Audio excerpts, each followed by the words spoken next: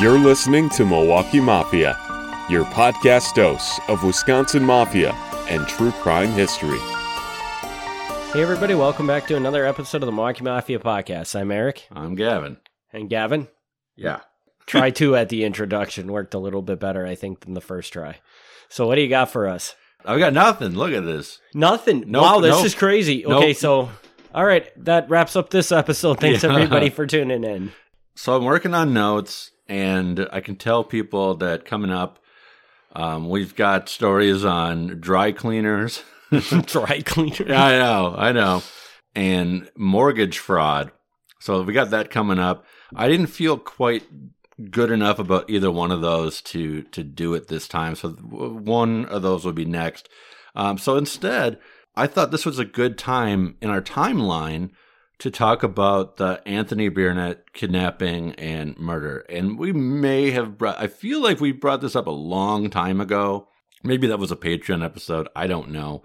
Either way, even if we did in the past, I thought this is a good time because it's where we are in the timeline. Kind of danced around some of this. I'm going to tell the story this time. Okay, so I feel like we may... Is this like one of your favorite Mafia stories? I don't know if it's one of my favorite Mafia stories, but I wrote an entire book on it. Which book? This is Shallow Grave. Okay, yeah. So then I don't think we did cover this at all. Yeah, I feel like maybe we did a Patreon where like we explained what was in the book or something. I don't remember. But either way, if we did it, this was probably years ago at this point. We've been doing this so long, I can't remember. I'm going to tell the story. And even though like it took me an entire book to tell the story, I'm going to try to do it in a half hour or less. And without any notes. And without any notes. So here's what happens. It's Thanksgiving, 1962. There's a man named Tony Biernet, and someone's probably going to nail me, as always, on the pronunciation. I say Biernet. I had somebody say that it was Burnett, and I don't know how you get Burnett out of that. Maybe it is. Okay. Either way, he runs this jukebox distributorship route, whatever. Like he's owns several jukeboxes, many jukeboxes in Kenosha. Okay. And he's got, a small family-run business. It's him and a couple other guys. And anyway, so it's Thanksgiving 1962. They're hanging out in the office. And showing up at their door is Steve DeSalvo, who's Frank Balistrieri's right-hand man. Mm-hmm. There's Joseph Guerrera, who is one of the guys brought over from Kansas City, who mentioned in the Balistrieri genealogy episode. Yeah. So he's there. And there's Weezer Covelli, who I'm not sure if we've really talked about much, but he's basically like the Balistrieri gambling boss in Kenosha. Okay. We've talked about John Rizzo, who's the gambling boss in Racine. Weezer Covelli is that version of that in Kenosha. They come to this place and they're like, hey, we'd really like to join your business. We'd like to be investors in your business. Exactly what the phrasing is, I don't know, but the implication is that basically they want to take over the business. And the guy, of course, says no. The guy says no. Yep. And they leave, and in the office at the time is a man named Stanley Miller. And Stanley Miller has a very long history of hanging out at gambling dens, so he kind of knows what's up. And he says, yeah, this is not going to go well for you. A little time passes, and Thanksgiving passes, Christmas passes, New Year's passes. Tony's out, picks up his evening paper at the local station in town where the buses and trains and everything go through. And while he's picking up his paper, some guys hit him over the head and drag him into a car. There are several witnesses because there's many people here getting their paper and coffee and getting a bus and everything else. Mm-hmm. But despite several witnesses, there weren't any really good descriptions of the guys. I mean, I don't know how they did this, if they were just that skilled at grabbing someone, or if this is one of those situations where people did see something and they just don't want to say. Yeah, they know better than to say Yeah. anything about it. I'm not sure what the truth of the matter is. Whatever the case is, these guys get him and nobody sees a thing. So they drive off. A day passes, a couple days pass. Nobody knows where he is. So this goes down as a kidnapping. They know that he was dragged into a car. They don't know where he went after that. So at this point, the FBI gets involved because kidnapping is a federal crime. Mm-hmm. So they come in and they start investigating it. And immediately, I mean, they're looking into this as mafia related. Like, they don't even consider really any other options. They're like, okay, we know what this is. The guy's involved in jukeboxes. That's a red flag. Yeah. They talk to the other guys in his office and they're like, okay, it's probably related to these guys who visit, and whether it was or not, maybe not, probably. So they're investigating that. And this starts putting a lot of pressure on the Kenosha gamblers because the FBI doesn't know what to do. So they're asking anybody they know, and they're kind of watching everybody they know. And they're like, someone's going to slip up. Someone's going to say something. Someone's going to do something where we can kind of get them to tell us what they know. And this doesn't really work so well. But it does succeed in really getting the gamblers scared and kind of gets gambling to kind of close up for a while because they know they're being watched. They know all this stuff's going on. And Weezer Covelli, because he was identified as previously having shown up at the office, at the jukebox office, he's cracked down on hard. And even in the FBI files, the FBI pinpoints him as the guy to put the pressure on because they're like, Steve DeSalvo, not going to crack. Joseph Guerrera, not going to crack. Steve's a tough guy. Joe Guerrera, was suspected in political assassinations in Kansas City. They're like, this guy is not going to cooperate with us. But they're like, Weezer Covelli, this guy's not a killer. This guy's a gambler. He's, he's the clear weak link. Yeah, in this chain. we can get him. So they really put the pressure on him. They're doing this. About 3 weeks to a month go by, and a tip comes in to check the abandoned Air Force base outside of Kenosha. They go out there, they check it, and sure enough, they find in an abandoned farmhouse on the abandoned Air Force base a shallow grave, hence the name of the book, which is in the basement of this farmhouse, there's some gravel and a very poorly dug hole.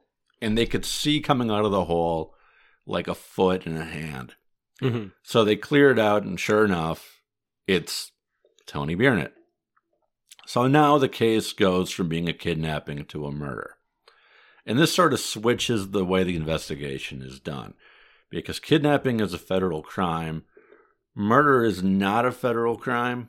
So the FBI kind of backs off. There is some discussion about staying on because there is a federal crime about crimes being committed on federal property. And technically this is an old Air Force base. Yeah, so they're trying to figure out who owns this? Does the military still own this? And they ultimately decide that they don't. Okay. But for a while there, they kind of stay on because they're like, this might be a thing. But at this point, it primarily gets handed over to Kenosha Police, Kenosha County Sheriff. And they step in. And, and again, the FBI kind of still sort of hangs around just in general because it's mafia related. So they're looking into these guys anyway. They don't actively look into this murder as heavily. The two investigations run side by side. I always say this when I give talks because I find this so fascinating. I have the police file. I have the FBI file. And you can put them side by side. And a lot of the times, they're talking to the same people. Sometimes they're not. A lot of times they are. But they don't talk to each other.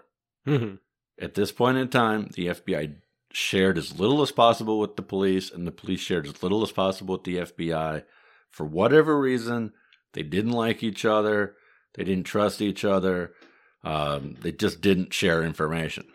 So now, is this would you say this is normal for this era? This is normal for this era. This is not like a Kenosha specific thing. No, okay. This was just how the FBI operated. They didn't share information with local police very well. And then would you say that because the FBI wouldn't share anything, the police are just like, yeah, we're not going to share anything back with you then? I'd say that.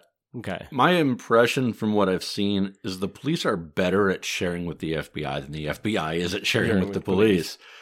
And when I've given talks, I've had people tell me, that they were retired law enforcement, or their dad or their husband or whoever was retired law enforcement, and they had similar experiences. They're like, we'll back you up on that completely. Like, the FBI wouldn't give a shit. Wouldn't give us crap. Sorry. Wouldn't give us crap. You can keep that in there. So this is not unusual. I don't think it's like that anymore. I think they've gotten better. But that was not unusual. So it's interesting looking at the documents and being like, if you guys had talked to each other, you might have gained more headway on this, because you're basically duplicating efforts, wasting a lot of time here. But either way. So this investigation is ongoing. They now at least they have the body back. As we talked about in an earlier episode, in the middle of this investigation, the police chief's wife kills the police chief's mistress. Mm-hmm. So I won't go into that whole thing again, because we did an episode on that. That doesn't help the Kenosha Police Department, because their chief is forced to resign. They have to get a new chief. This is now, there's an internal investigation. They've got other problems right now. Not that they don't want to solve this case, but this is not good for the police department. So that shakes things up. Then the FBI is still putting pressure on Weezer Covelli. Again, at this point, it's no longer a kidnapping, so that's not the primary concern. Because they're already cracking down on gamblers anyway, they're still kind of putting the pressure on him. One night, he leaves the bar. A car with flashing lights shows up. He gets put in the back of that car, driven off. Nobody knows where he goes. Several people see this happen. Mm-hmm. The next day, he comes back. He goes to the police, and he tells them that the FBI forced him into the car, drove him to the shallow grave site, hung him by his belt over the hole, and would repeatedly, click their guns at him. Not actually shoot him, but, make the noise like they could fire. Mm-hmm. Basically, we're like, tell us what you know, confess to this, whatever. Mm-hmm. And he tells the police this, and the police are, they think he's full of crap. Mm-hmm. They know who he is. They know, that he's deeply mob connected. And they don't generally believe that the FBI kidnaps and threatens to shoot people. Okay. They do their due diligence on this. They go around, they ask people. Several people did see him get put into a car with flashing lights. That part held up. They went back out to the site, and they did find fresh shoe prints there, including Weezer Covelli's shoe prints. Mm-hmm. If he was faking it, he at least bothered to go out there and fake it. He didn't just drive out of town, stay in a hotel for the night, and come back. They didn't know what to do with this. They still didn't think it was the FBI. If it was the FBI, they obviously weren't going to admit to it. Mm-hmm. And I, to this day, do not know what happened here, because I also do not think that this is something the FBI would do. However, the FBI clearly made it known in their internal documents that he was the weak link that they wanted to target the hardest. This would definitely be targeting the weakest link. And we know now, today, what we didn't know then is that the FBI did some shady stuff. Mm-hmm. I mean, they did break into people's homes and do things that were clearly illegal and did some very questionable stuff. I don't know that they did. I again have my doubts that they did. I can't say that they didn't. Like this is clearly could go either way, in my opinion. The biggest thing that I find suspicious about hearing this is that you said at this point, the FBI, this is kind of not their investigation. Right. For them to do something that dramatic seems very suspicious to me. Mm-hmm. It almost seems more to me like the Kenosha police would go do this rather than the FBI, because unless there was like some rogue agent in the FBI that's just obsessed with this case and can't let it go or something like that. But it would seem more like the police would be the ones to do that because they're the ones that actually are getting pressure to solve the case. Yeah, I hear that. It's really suspicious to me. And I don't think it would have been the police, because Kenosha, although it is a sizable town, most of the gamblers and other, mob-related people, like, they knew who the police were. So you couldn't really do that and them not know who you were. That would be a tricky thing to pull off. The FBI is easier to pull off. Like the FBI, for example, when the FBI put hidden microphones inside the Shorecrest Hotel, which is where the Balestrieri family hung out, a couple of them actually lived there. When they put the microphones in there, it wasn't a Milwaukee officer or Milwaukee agent who did it. They got an outside guy who was like a specialist in wiring up stuff to come in and do it. Mm-hmm. If he had been hanging out the last couple of days, kind of casing the place, nobody would have said, oh, yeah, that's the FBI agent. Like, they knew who a lot of the Milwaukee FBI agents were, because they're just like, they're always being followed. So at some point, they kind of know who the guys are. Yeah. But they'd bring in the outside guys. In this case, like we know in Kenosha, it was primarily one FBI agent, and that's Bill Higgins. If this had happened and it was FBI, it wouldn't have been Bill Higgins doing it. It would have done it. It would have brought in some guys from another city to do it. Again, I don't know. I tend to think that the FBI wouldn't do it, but I know enough shady things they've done, I can't rule it out. I'm going to throw out another hypothetical that I think it could be. Okay. Is what if the mafia realized that, or just Steve DeSalvo or whatever, realized that this guy was their weakest link? Mm-hmm. And what do you think of the idea that they could have done it just to confirm, like, will he crack? Okay. Under pressure. Sure. Do you think that's a possibility? That is a bust. And I'm going to give you some real good credit there, because I had not considered that. Always, in my mind, it was always either it was the FBI or it was faked. I don't think I've considered the possibility that the mob goes in and does it to their own guy to test him. I don't think I've ever considered that. But that's actually a really reasonable possibility. But the other thing I would say to this is that I would almost lean towards, if you never have an instance of the mafia testing their members like that, I think that's highly unlikely. Because I feel like if that was a thing the Milwaukee Mafia would do, you would have an instance of that in your knowledge where they were exposed for doing that. Maybe. Yeah, I don't know. Like, I'm not aware of them having done that, but that actually is not a bad idea. And you have to look at it like we say, yes, the FBI did a lot of shady things in that era, possibly, but FBI, mafia, which one in your head is more likely to do something like that? To me, it's the mafia. Maybe. I hate to say it, and I don't know if that's fair or not. That might just be bad perception. I'm going to put it that it's more likely they did it than the FBI. Maybe. You got to really understand how bad the FBI was at this point. I mean, so these are the guys who would, during the civil rights movement, they would make up stories about guys in the civil rights movement to get them to turn on each other. And in some cases, it ended up in them getting killed. It's really well known now just how hard they came down on Martin Luther King. Martin Luther King had his problems. He liked women. Even though he was married and had kids, he liked women. And the FBI made a recording of him with another woman in a hotel. They sent it to his wife, the recording, and they sent a letter to Martin Luther King saying that maybe he should consider killing himself. Wow. Yeah.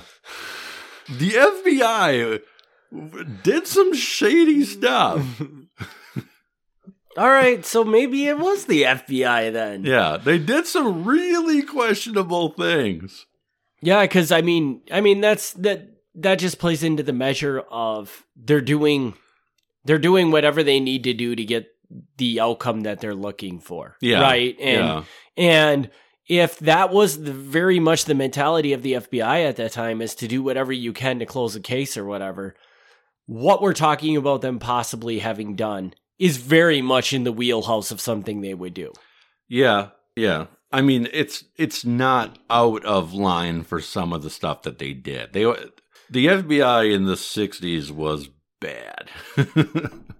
I mean, it was like, it wasn't like they were individual bad agents. This was like a top-down bad thing. And I think an important question that we haven't tackled with this is that, does this murder ever get solved? No. Okay, so either he didn't crack, or I don't think he did, or the FBI wasn't. It wasn't the FBI, because if he would have cracked and gave him something, we would have a different outcome. Well, and that's assuming that Weezer Covelli knew something.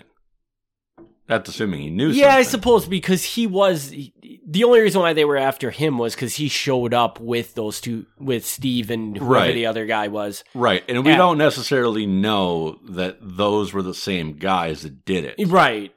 They might have, Steve and who the other guy might have gone and orchestrated the whole hit. Yeah. And I guess because we're never solved, we don't even know if it was the mafia that offed him.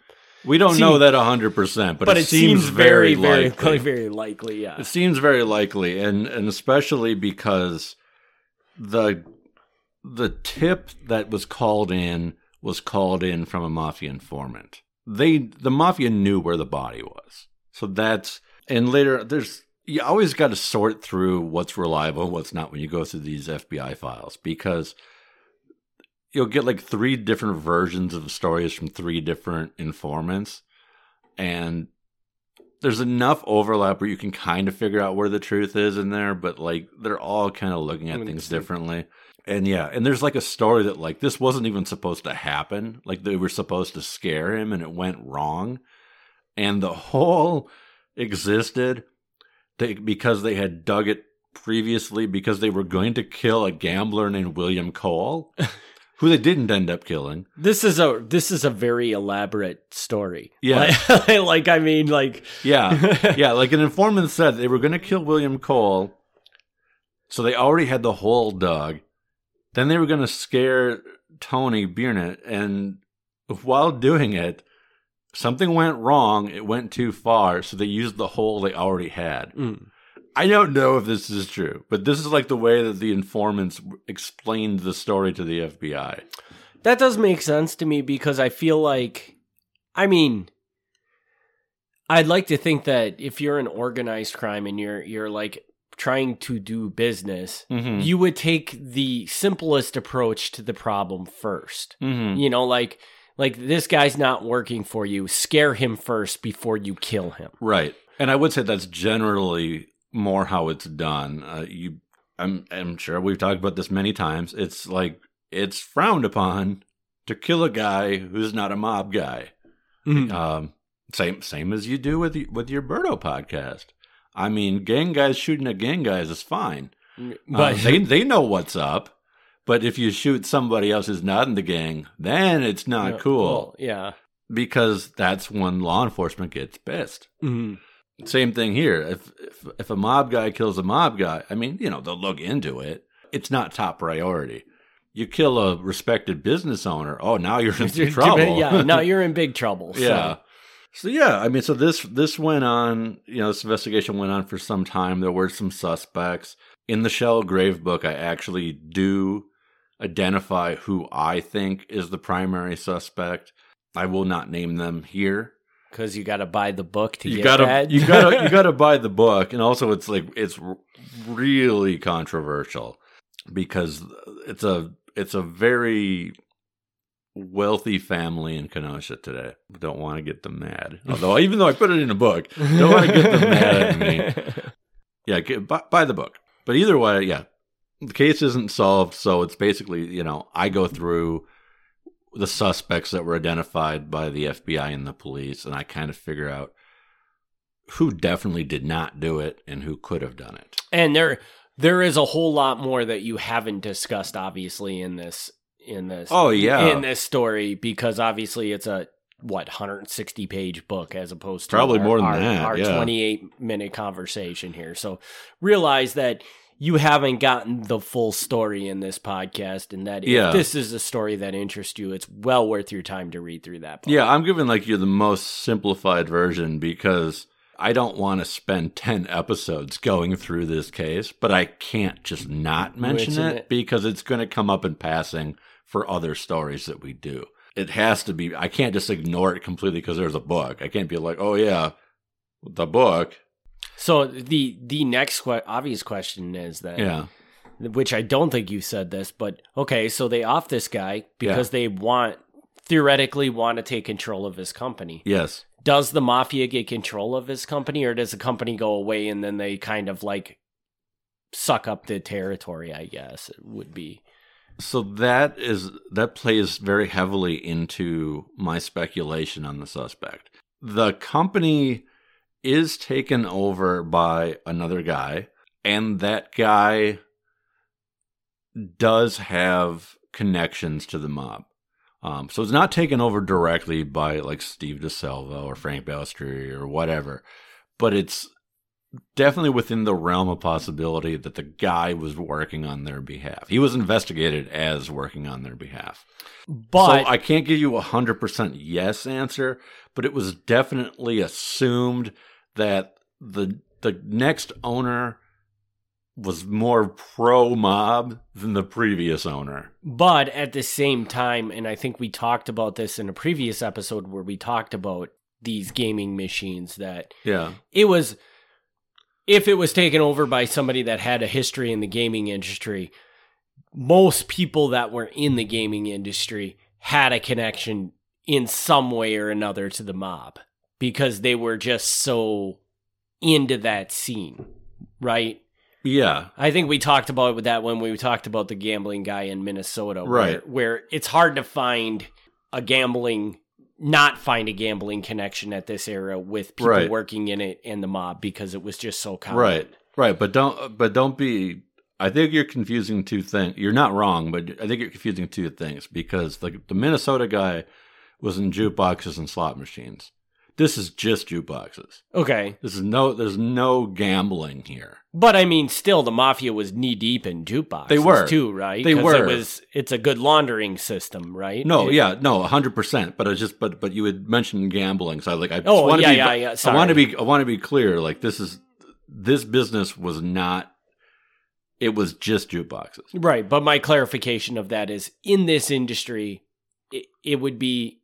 It's not abnormal that somebody with connections to the mob would have taken the business over, even if it was not the mob that actually, even if 100% we knew for sure that the mob didn't kill this guy, still probably the next owner would have had some mob connections. Correct. Yeah. I mean, that's not 100%, where we're sitting right now, Appleton, Green Bay, this area, the jukeboxes were not run by the mob. Mm-hmm. So it's not oh, jukebox is mob. It's not automatic, but anytime you're dealing in the bigger cities, Milwaukee, Chicago, and I will include Kenosha in that because Kenosha to me is very much like an extension of Chicago. Right. Yeah, it's a lot of these guys have deep mob ties just because it's part of how you do business. Right. And that's a fair point because although the guy who takes over, I'm not even going to say his name, the guy who takes over, like, is investigated as having mob connections, which he does, there's a point to be made that, yeah, maybe he has mob connections because you just have to. Like, you're in the jukebox industry. He might just have those connections, literally, because that's how his business is run. He can't not have those connections. Right. Interesting. So is that all you got for this one? Or yeah, that's like I said, I wanted to just kind of give that story because we're kind of at that point in the time. Like, we've talked about the police chief's wife before. I mentioned last time, Joe Guerrerican from Kansas City. I'm like, so we're kind of dancing around this. Let's just get it out there. Cool. All right. Well, since Gavin doesn't like to do selfish plugs of his things, I'm going to say book. I'll say right now that book is called Shallow Grave, so it's available everywhere. So if you are interested in hearing more about this story, check that out. You can probably also get it at a library, maybe. I don't know. Yeah, you can get it at a library. Sure. So you can check that out. And we thank everybody for tuning into this episode.